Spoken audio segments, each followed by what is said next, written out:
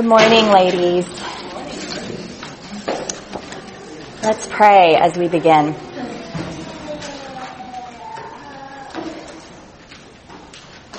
Gracious God, we began this study in this book with the words, "The Lord has spoken." And you have indeed spoken in powerful ways about the God that you are, one who is mighty to save, and in ways we just never would have expected. And God, as we come to the end of our study here and read the last words of this book, your holy word inspired by your Spirit to Isaiah, we pray that you would open our eyes and our hearts and our minds to receive your truth. Because in the end, God, that's the only thing that matters, is your truth. That is what will stand, and that is what we want to live our lives into, God. So help us, Lord.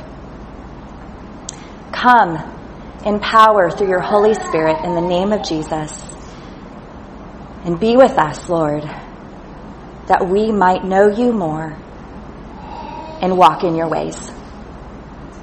We pray in the name of the Father and the Son and the Holy Spirit. Amen. Well, we did it. 60, I know, don't you feel like we should give us a round of applause? 66 chapters. 66 chapters, 24 lessons, 28 weeks. Ladies, we have put in a lot of hard work. We've covered a lot of material. Hopefully we have learned a lot. But I kind of feel like I have just scratched the surface of Isaiah. I feel like, oh, now I know what's sort of going on, and feel like I could then just dive in deeper. But we have reached the end. So I have a question as we start off. What kind of book reader are you? When you pick up a new book, particularly a work of fiction, do you read it cover to cover, start in the beginning, don't skip a page, go all the way to the end? Are you one of those readers who opens to the last page of the book or the last chapter and reads to find out what happens and then starts the book?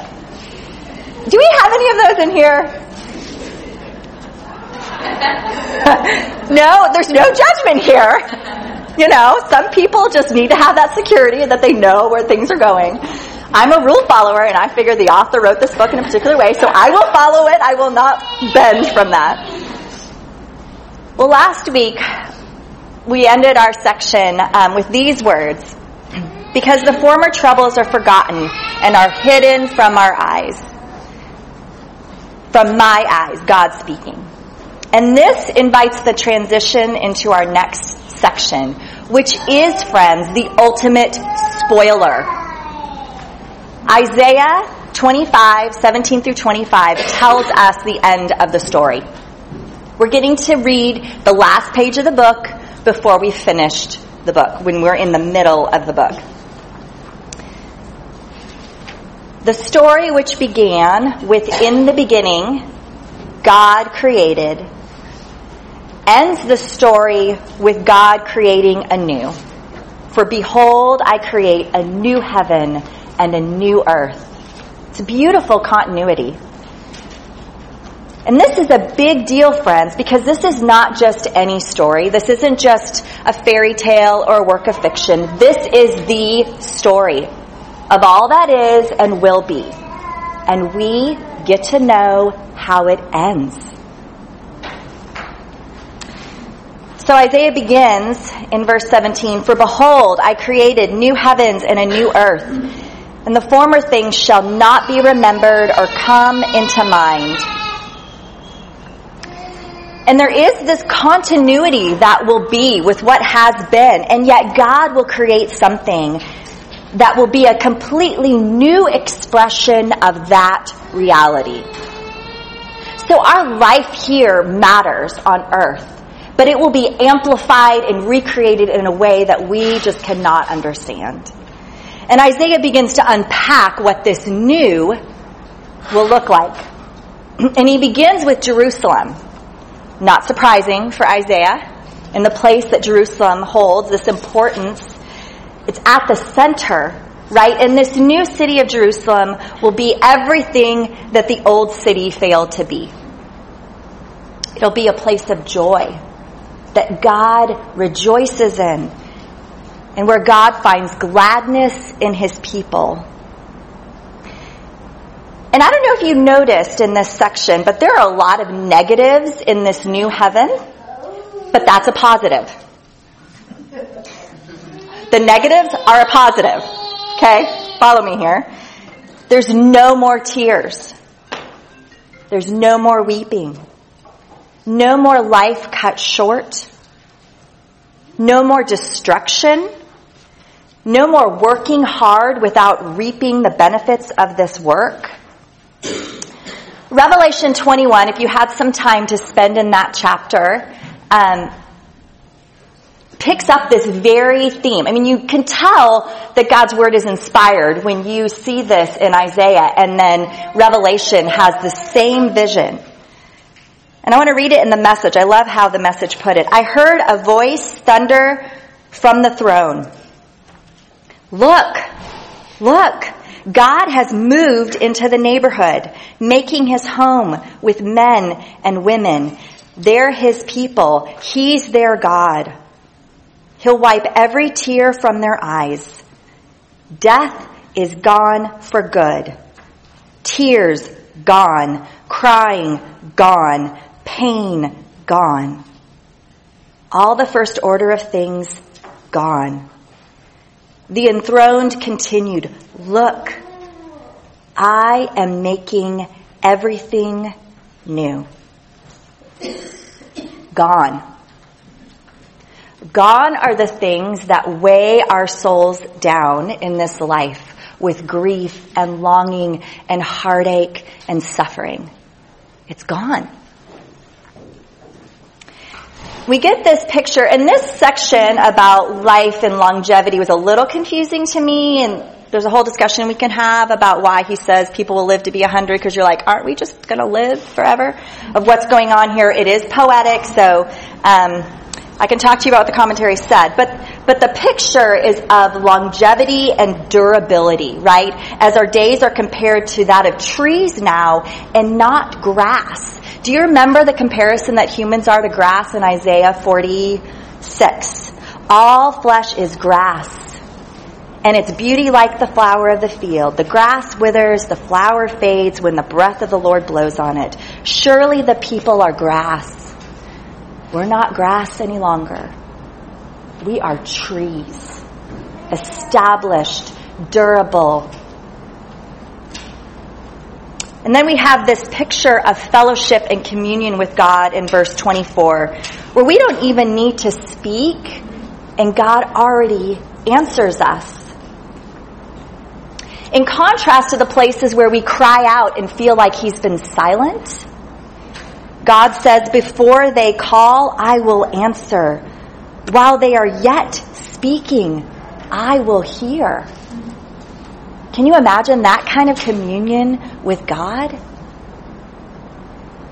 So intimate, so unbroken by our sin, because all has been made new, has been made right in the way we were meant to commune with God. I imagine this is what it was like in the garden. Several times a week, I take Lily Joy up these flight of stairs in the church where she goes to preschool. And almost every time on the landing between the second and the third floor, she points to it and she says, "The lion and the sheep, Mommy, the lion and the sheep." It's this banner hanging there with a lion and a lamb, she calls it the sheep, lying next to each other.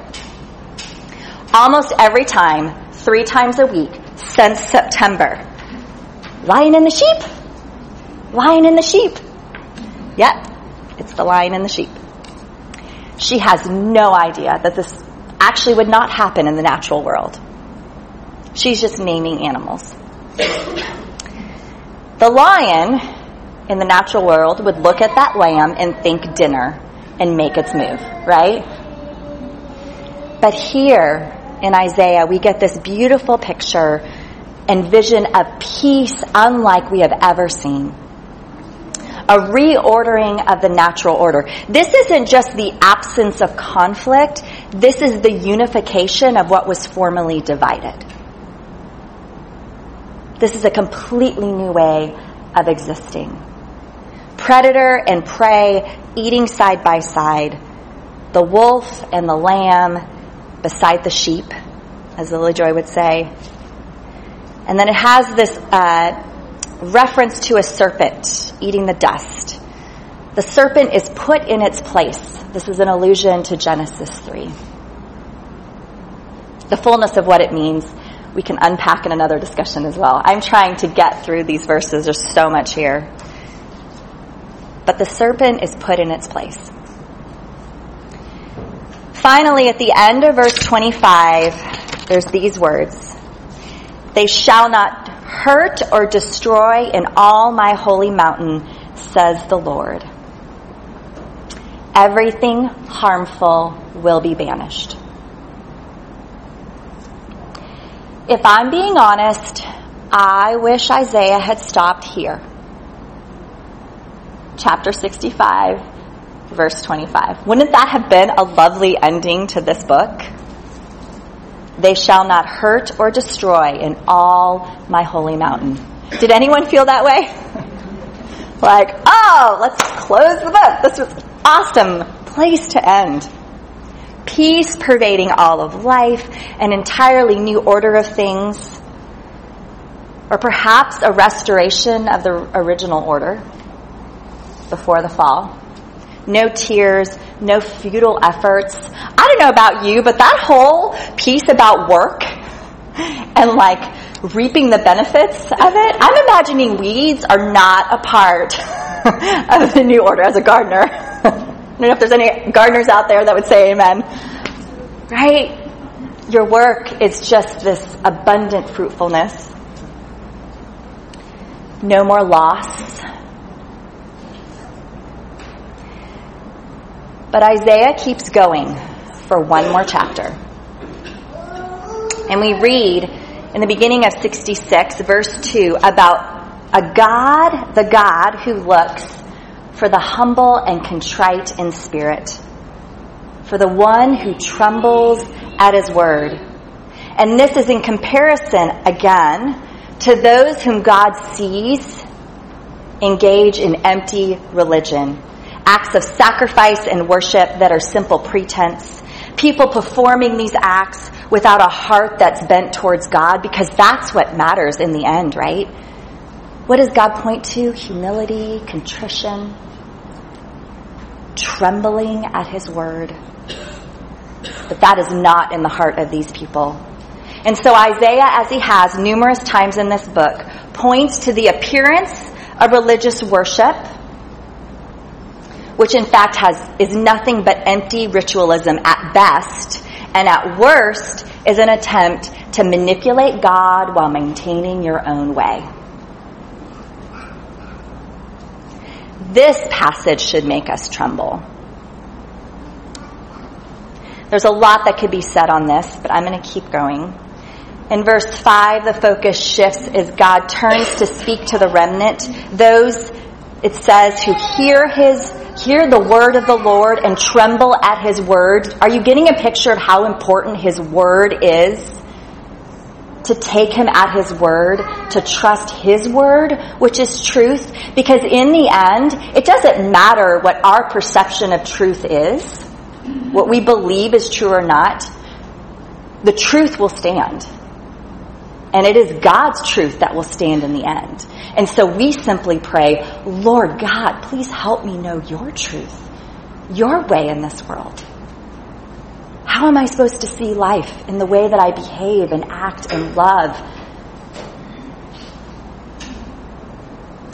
In verse 6, there's a call to make some noise, right? Uproar from the city as God makes things right. Renders recompense to his enemies. He will vindicate those who tremble at his word, and in doing so are mocked by the arrogant false worshipers. Then Isaiah turns to this image of this fruitful mother Zion who gives birth to nations. And I don't actually fully understand this section of giving birth before pain happens, though it sounds like a wonderful way to have a baby. My experience 4 times was not like that. I don't fully understand this section of what he's talking about, that a nation will come forth before she's even in labor. But I loved this verse. This felt like a promise to me. Do I bring a mother, it's verse 66:9. Do I bring a mother to the point of birth and not let her deliver? God will fulfill what he has started. Hear that. God will fulfill what he has started in your life and in this world. He is not sitting back silent as much as those accusations were lobbed against him in Isaiah. Doing nothing, not hearing. Where are you? He will do what he has promised. Do I bring a mother to the point of birth and not let her deliver? And then again, God promises comfort to his people in Isaiah 66:13. This same comfort promised in 41, this verse that we know so well. Comfort, comfort my people, says your God.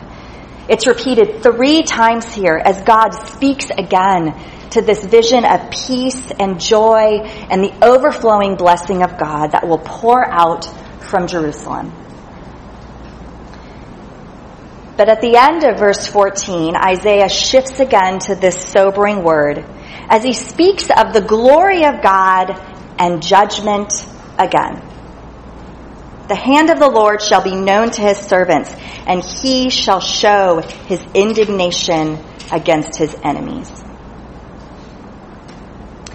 And in the rest of the chapter here, as Isaiah closes out his book, this is where he stays, with this interplay of these twin themes that we've become accustomed to in Isaiah: hope of redemption and judgment. We cannot escape these. I said to Donna and Carmen this morning, I was like, it's judgment to the bitter end in this book. Doesn't it feel that way? It's just, we could not get away from it. But we can't actually get away from it. Donna said in our small group last week, friends, they're 2 sides of the same coin. They just are. God will not force anyone into his saving work. Barry G. Webb stated so well, Donna, shout out to Barry, God will give us what we choose and be glorified as much by his righteous judgment as by his saving grace.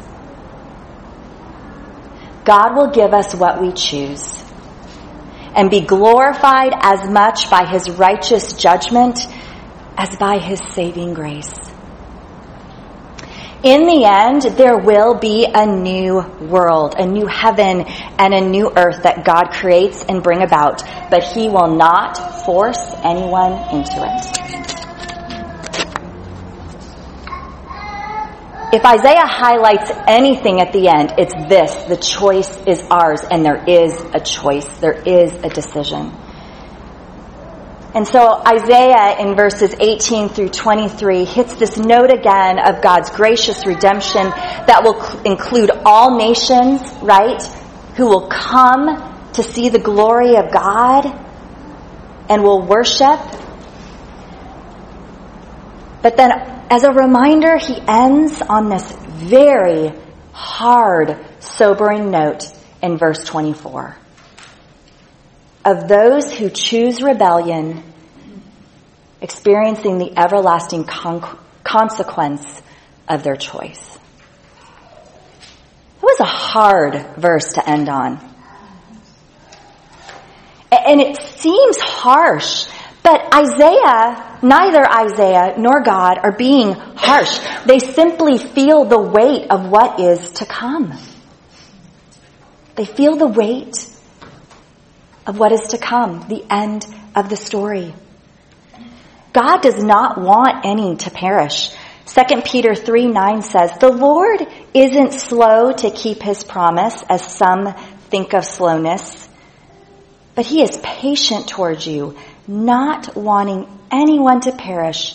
And listen to this, "but all to change their hearts and lives."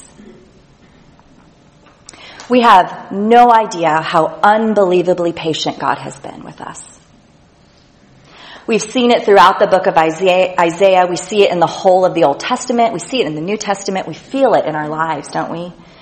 Religious people who time and time again choose their own way, and yet God continues to seek after us.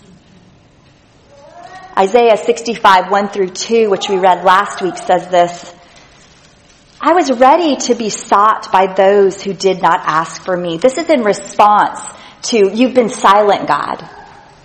"I was ready to be sought by those who did not ask for me. I was ready to be found by those who did not seek me. I said, 'Here I am. Here I am.' To a nation that was not called by my name, I spread out my hands all the day long. To a rebellious people who walk in a way that is not good, following their own devices." If that doesn't sum up human history, God's history and our history. Here I am.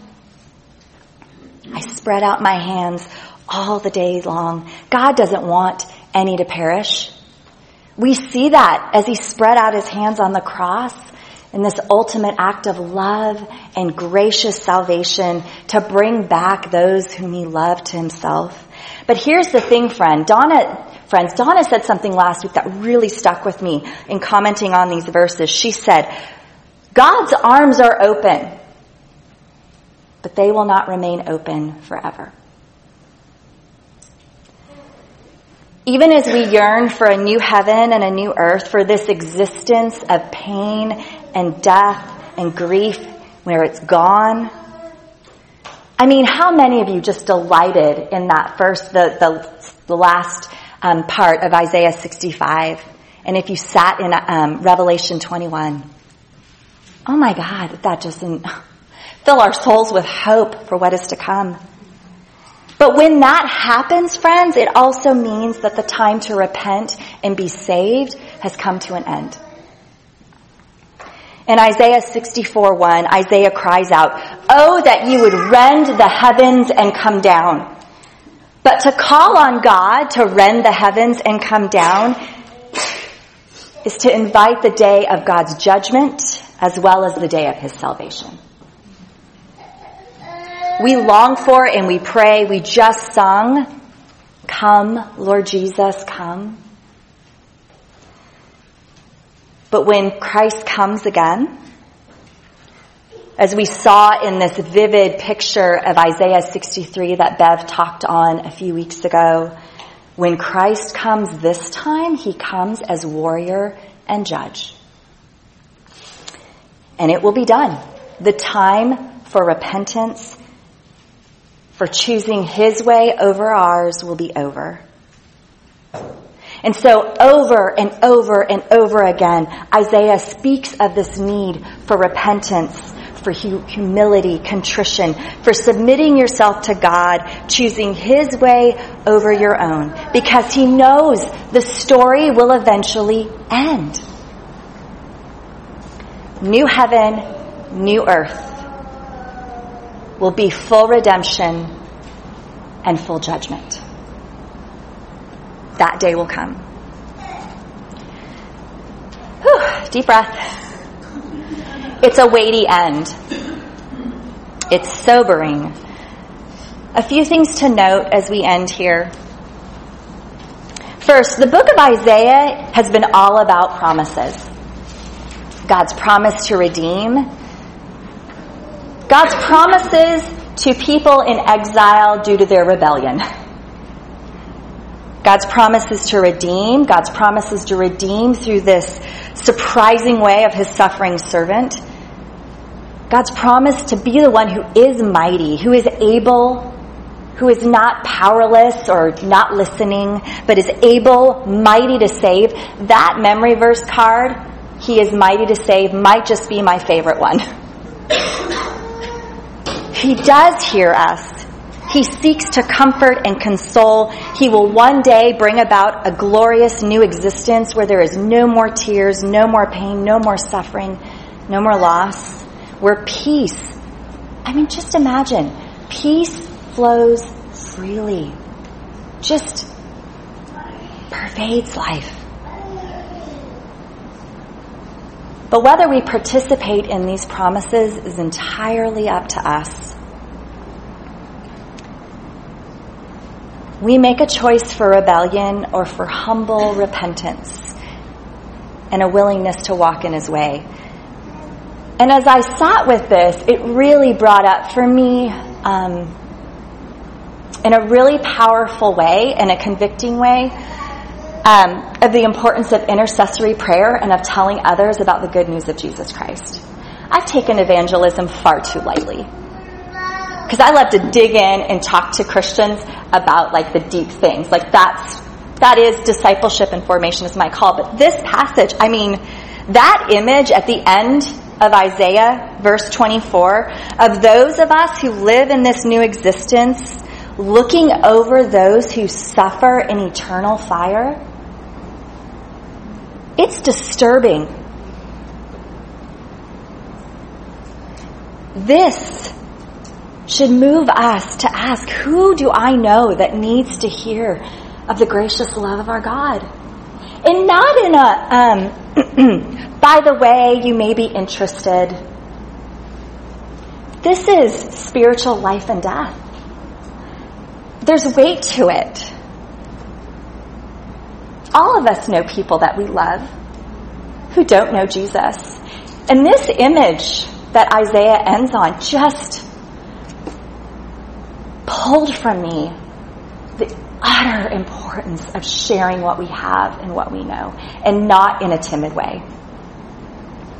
I don't know what that means. I'd love to talk to people about it.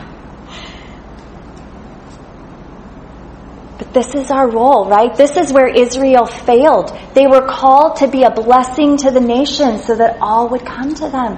That's our call as the church, as God's people. And so, verse 24 of Isaiah 66, if nothing else, is an image I will hold in my head when I feel timid about sharing Jesus with another person.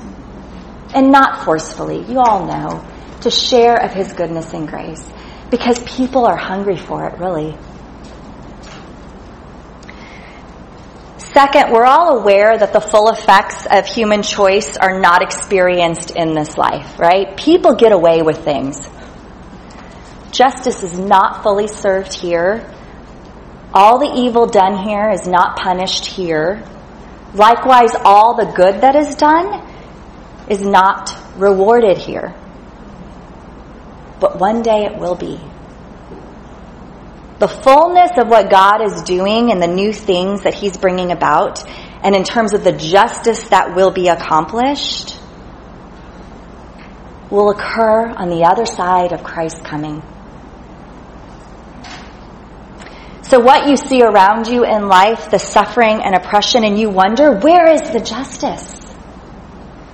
Or maybe it's what you experience in your day-to-day life, your acts of faithfulness and goodness, and you feel like no one sees it.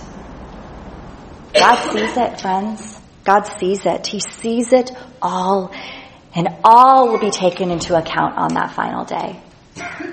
I hope that is an encouragement, right? God will not leave any loose strings untied in terms of his justice, in terms of his blessing on your life, that you are doing good work, even though no one sees it. He sees it. Last, we'll end where we began this morning. We know the end of the story. We may not know the fullness of our middle, right? There's so much we do not understand about our lives. There is confusion in the middle, but we know the end. And it is a beautiful ending for those who are humble and contrite in heart and tremble at God's word. That phrase feels like something that was the other verse, and I might even make one, bring it next week, of one that I want to hold that's my prayer, Lord. Make me humble and contrite in spirit and help me tremble at your word. We have a beautiful ending for those who walk in that way. Revelation 21, after God speaks of the new heaven and the new earth where death and tears and pain is gone, he says, behold, I am making all things new. And then it continues. Also, he said, write this down, for these words are trustworthy and true. I'm actually going to read a little bit more because it was read by Donna and it's beautiful. And he said to me, it is done. One day, it is done. It will be done. I am the Alpha and the Omega, the beginning and the end. To the thirsty, I will give from the spring of water of life without payment. That's Revelation 21, verse 6. We can trust in his word. It is true. And so despite where we are in the middle, we know what the end of the story will be. Us and God, bride and bridegroom, tears gone, death gone, pain gone, suffering gone, thirst gone. Can you imagine? Every single longing in your soul met. And so, in the words of our verse for this week, I want to end with the Message translation of 65:18. Look ahead, friends, with joy. Anticipate what he is creating. Let's pray.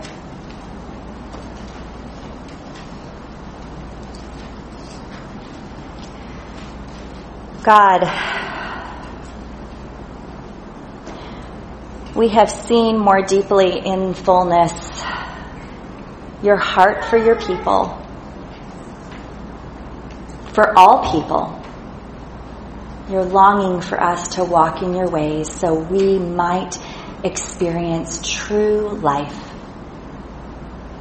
And so God, I pray that we could hold the tension of the world we live in and the hope of the world, the new heaven and the new earth to come, and not just get to a place where we dream about what's to come, but we seek to live a life, Lord, that lives into that joy, that seeks for you to fill our thirst now.